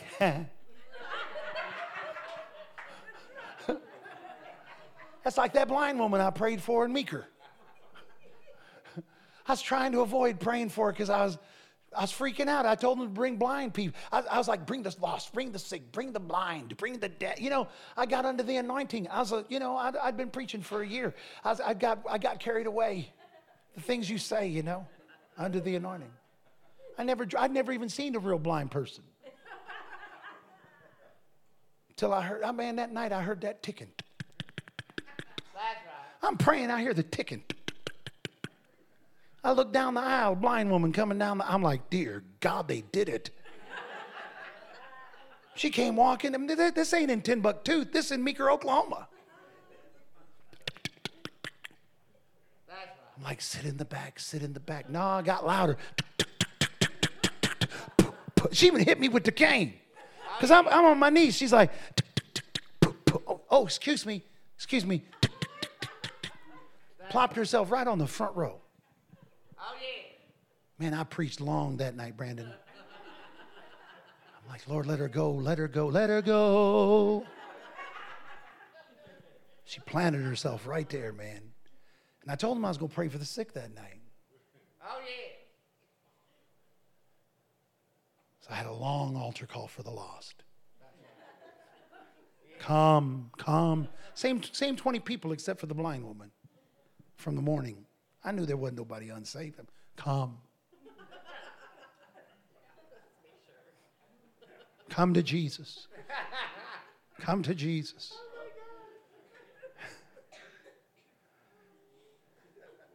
Behold, I stand at the door and knock. And I'm still knocking today. He's knocking right now. He's knocking, knocking on. Amen. Anyway, so I finally called for the sick. Oh, yeah. I said, if you're sick in your body, she took out that cane. It was a collapsible cane. She took out that cane. She kicked her way. I'm like, I'm not even done calling for the sick. She's like, she hit my feet with the cane.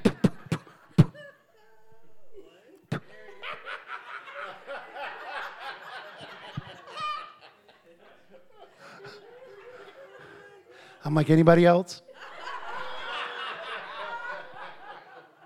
Oh, my God. I had 2 other people come. One had a headache, and I can't even remember what the other one had. But I want you to pray for that one with a headache. I was like, in the name of Jesus, because I prayed for them first. I'm trying to avoid the blind lady. I lay my hands on that person with it. They immediately fall under the power. I don't let them fall down, Rachel. I was like, and they went, oh, and I'm holding them up. I'm like, in the name of Jesus. They're dangling. Yeah, I'm like, in the name of Jesus. Now they're going to have neck trouble. When my whole arm was shaking, that's when I let them drop. This is before Ted. This is before Ted. That's how long ago. This is before Ted started traveling with me. I prayed for the next one, held them up too. But then somehow in my mind I thought, well, maybe she came for something else. Maybe she's not here to be healed of blindness. Maybe she came for something else. I was like, man, what did you come for?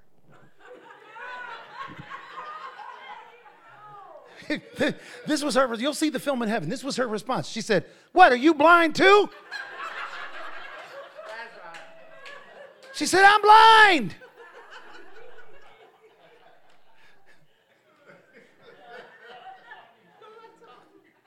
Anyway, she left that night seeing. She drove her family home. Thank God. Thank God. You know, I didn't even know how to pray for blind people. I recited an A.A. Allen prayer I'd heard on a record album. I just recited the prayer. It's the only prayer I knew. Thank God she had glaucoma. Because the only prayer I knew was a glaucoma prayer. And I prayed it just like A.A. Allen. Oh God. Oh Jesus. My God. Cursed be the disease of glaucoma. Well, I was shaking her and everything. Amen. But anyhow, got kicked out.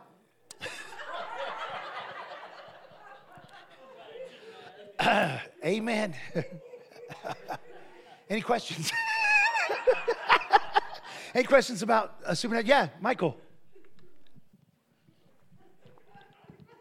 I don't have a question, but I want to kind of tag off of what you're saying on the growing weary, and then the seed being taken away, and just to kind of from my experience, just recently, the Lord's wanted me to say this. That's why I'm saying it. He had 2 years ago in April, I had been working on a Hurricane Laura in Louisiana, and started coming back here to work. And one day my dad called me. This is a quick backdrop, and then I'll tell you what the enemy tried to do. My dad called me in the morning in April, and he's like, "Hey, well, I guess nobody wants to buy that stupid building in Northwest Expressway." And I was like, "Well, we'll rent it out." He's like, "No, I'm just gonna go ahead and fix it up, and then I'll sell it." And I go, "Yeah, that's a good idea." He goes, "I'm gonna put like $100,000 in it." I go, "Yeah, that's about what it needs, probably more." And he goes, "Yeah." He said, "Don't tell your mom though." But so then he hangs up, and and as soon as I hang up, the Lord, we had put money in the real estate account, in an investment account for real estate, and we had accumulated, like over 6 figures in there. And as soon as I hung up, the Lord goes, "Well, you should buy it from him, and then let the church use it." And then he said, this is how the Lord told me. He goes, "You can do that." And then I go, I'm talking to myself. I go, "Yeah, I can do that." And I go, "What? I can do that." And I called him and I go, "Hey, said, do you have anybody that's interested?" He goes, "No, I just told you." And I said, "Well," if you're willing to do that, I'll buy it from you. I'll buy the building from you, And I go, "But I need you to do that. I need you to I need you to do that, and then I'll buy the building. I'll get a loan." And he goes, "Yeah, let's do it." And that's how me and him talk, And I'm like, "Cool." And it's like, he wanted. It's a lot of money, and and he's like, I'm kind of all cocky, and I'm like, "Yeah, cool." So then I told Twyla. Twyla was cool with it, and I asked Ziggy, yeah. And he's like, let me talk to Annie and some of the elders, and he got back with me quick, and he's like, "Yeah, man." So it all sounded great. And I didn't know it was gonna take a lot of my time. I didn't think about that, and it did. But I wasn't complaining about that. So that year, we work on the building, we move in like 5 months later, it was all great. The next year, which was last year, my sister gave me my 1099, and that's what we don't get W-2s, we get 1099s. And I looked at it, and I'm like, this is the appetizer or something, because this isn't what I make. And I joked with Tyler one time that I have a barrier that if I make below that, it's considered to me in poverty. Like, you might as well go to the welfare line and kill yourself or something. And I made that. And I was like, where's the rest of my money? And she's like, no, that's all you made. And I go, you need to go and check that out, make sure that's right, because that's embarrassing. And she's like, no, that's what you made. So I even went to our accountant guy. I go, man, make sure, because Brandy's wrong. And he checked it. He was like, no, He's like, this is how much money you made. And I go, dude, that's not a lot of money. That's embarrassing. That's 1/3 of what I normally make. And he goes, well, that's what you made. So I started thinking, and this is a part where growing weary and the enemy, how he tries to come and steal stuff from you. I started thinking, where in the world did I make the little bit of money? And I went to my bank, looked at my deposits, and it was during those months.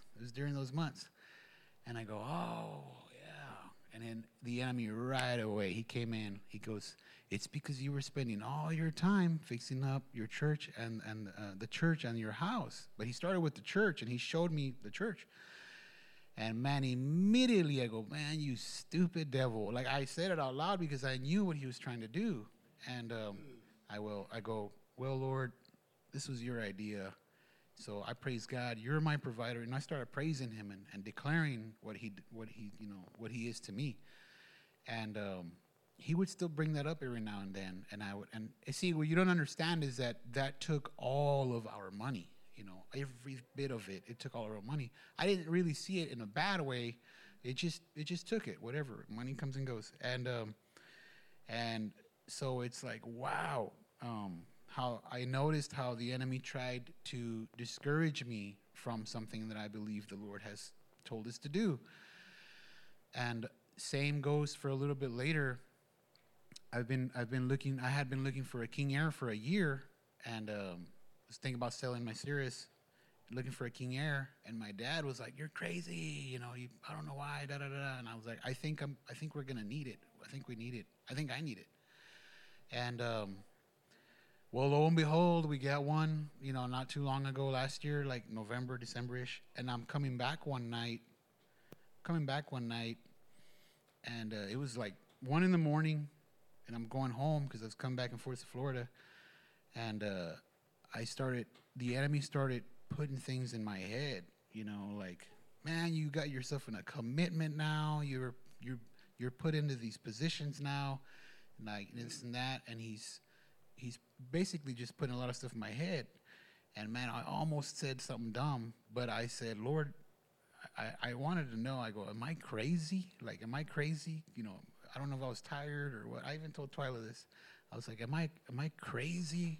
What am I doing? Am I being right?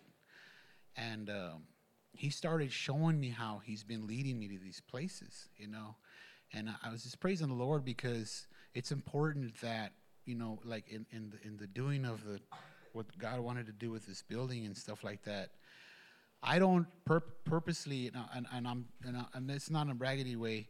I don't expect in the investment we've put in this building, I don't ever expect to see that money again. That's because for the intentions of I want to pay that loan off and then just give it to the church. That's my desire. You know what I'm saying? So I'm not saying I didn't do it in that, but what the enemy tried to do was he tried to hit my ego.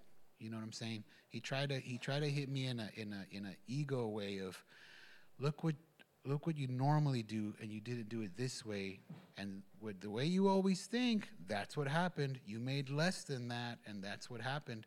And how he tried to steal that blessing away, you know what I'm saying?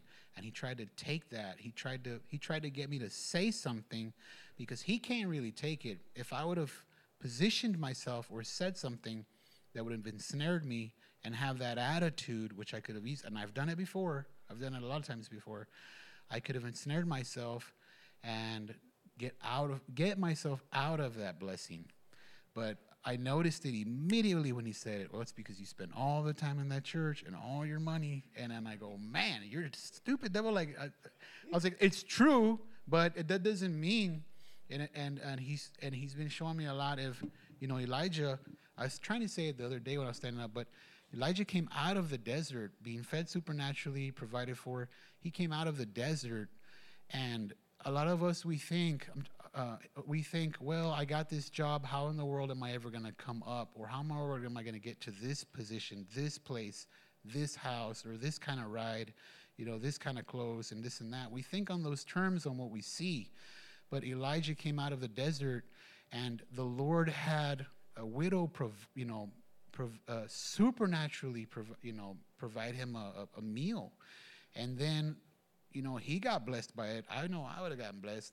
Somebody would have made me a cake, number one. I mean, somebody makes me a cake. And then he blessed her. You know what I'm saying?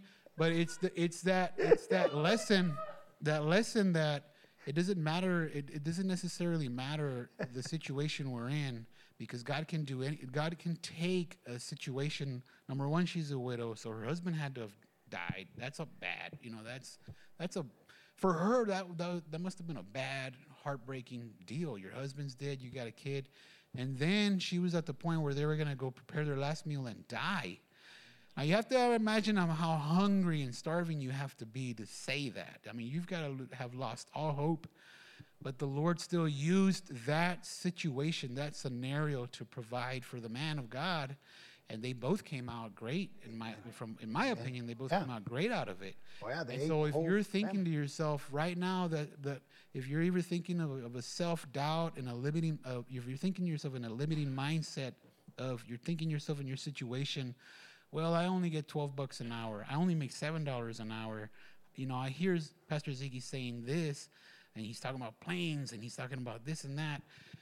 You can't really think like that, number one, and you can't really depend on your natural circumstances, because he literally took a man from the desert that was being fed by, crows. That's gross. And then a widow to feed him.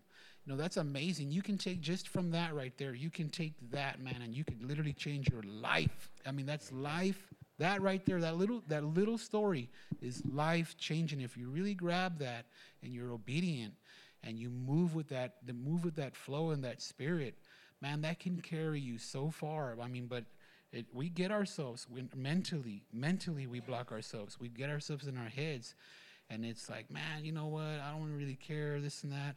Well, you're a roofer, or you can only do so much, or this and that. Like, I don't care, man.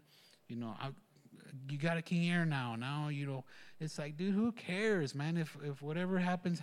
If honestly, I don't care. I'm not tied myself to those things. I don't see. You don't hardly ever see me post things like that, because it necessarily any day now we can be like, let's sell it. It doesn't matter. The thing is that I mentally want to get myself in a position where, I want to be like, always continually. It's like, what next, Lord? What next, Lord? Okay, I climbed this little mountain. What next, Lord? Where to now? Where to now? Where to now? And he'll trip you up, man. I'm sorry if I took a lot of the time, but it's I think it was important for me to share that as far as in this building, and it blesses me because we've had revivals here. Look what has come out of that, man. Amen. It's a testament to the Lord. I mean, look at this Wednesday night bunch here. We had gone to Wednesday nights in homes having koinonia, because when we were at the other building, we didn't have this kind of a turnout on Wednesdays. But when we got in this building, something shifted. Mm-hmm. And I mean, it's just amazing what the Lord has done. And Michael's right. Things change. God, He can lead you to. That's why your identity can't be wrapped up in stuff. Right. I used to wear suits all the time, and the suits that I wore were nice suits. Oh, yeah. I mean, I was known for it. And then I quit wearing suits. And then some people was like, man, you know, you looked so fly in them suits. I was like, and? I mean, I'm not the, there's one little boy came up to me. He said, you used to be so anointed when you wore suits. Chaz. But anyway, it's like, but he was just a little boy. But people get caught up in those things.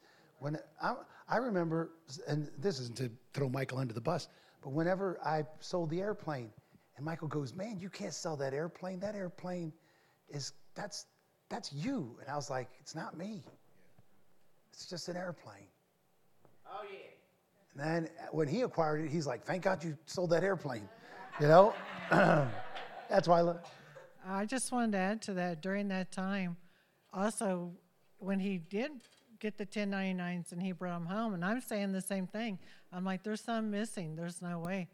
And he went back and went through all that, and he goes, no, it's all right. And I'm looking at it, and it came out of my mouth. I'm like, there's no way. How did we do it? I'm going back making sure I didn't mess up and miss anything big.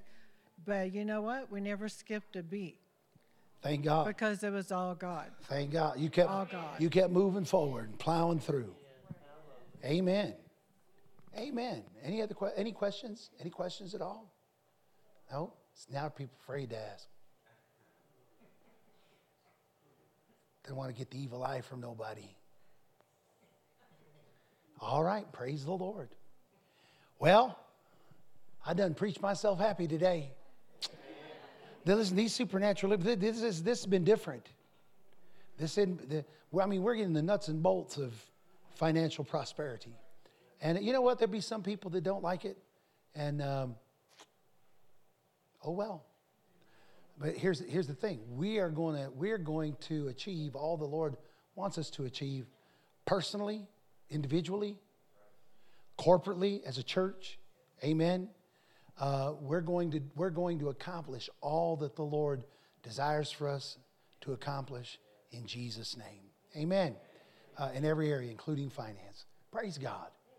Well, Father, thank you for your word. Thank you for what you've done here today, Lord. We pray that your word will continue to come forth and be stirred up in the hearts and lives of your people. Lord, let the Holy Spirit have the freedom. May your people give the Holy Spirit the freedom to do all he wants to do in them in regards to the message, to the word. Lord, let this message, let this word go with us, and may it stir a continual flow of revelation in our hearts. In Jesus' name, we thank you for it, Father.